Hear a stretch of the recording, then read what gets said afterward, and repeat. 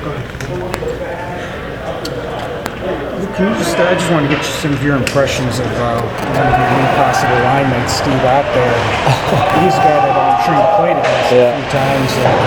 What was it like playing against him, and what do you think he can bring to this team? Yeah, I mean, obviously he was a frustrating guy to play against when he was in St. Louis, and he's been around the league for a long time, so he's a great guy to have in the locker room.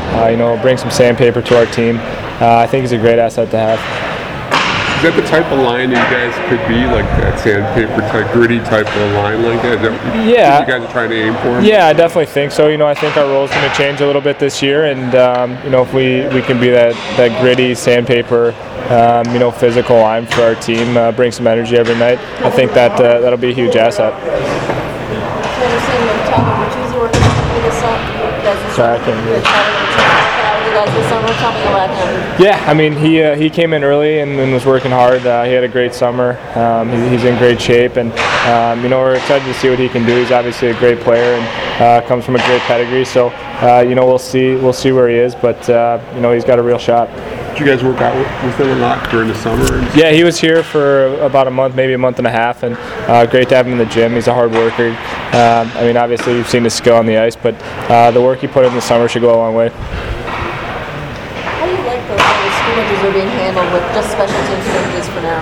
Yeah, it's good. I think that's always the hardest part when you get back is working on special teams and not, you're trying to get back in the flow of hockey. But, it's good, especially with the limited number of guys we have. It's kind of the way it has to be. But, it's a little different than we've had in the past.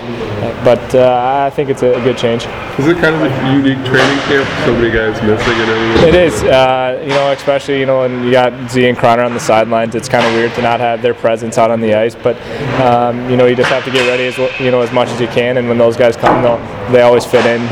They're always going to be ready. So it is different for sure, but just try to enjoy it. It's always fun to be up here. Can you talk about the work that you put in this offseason?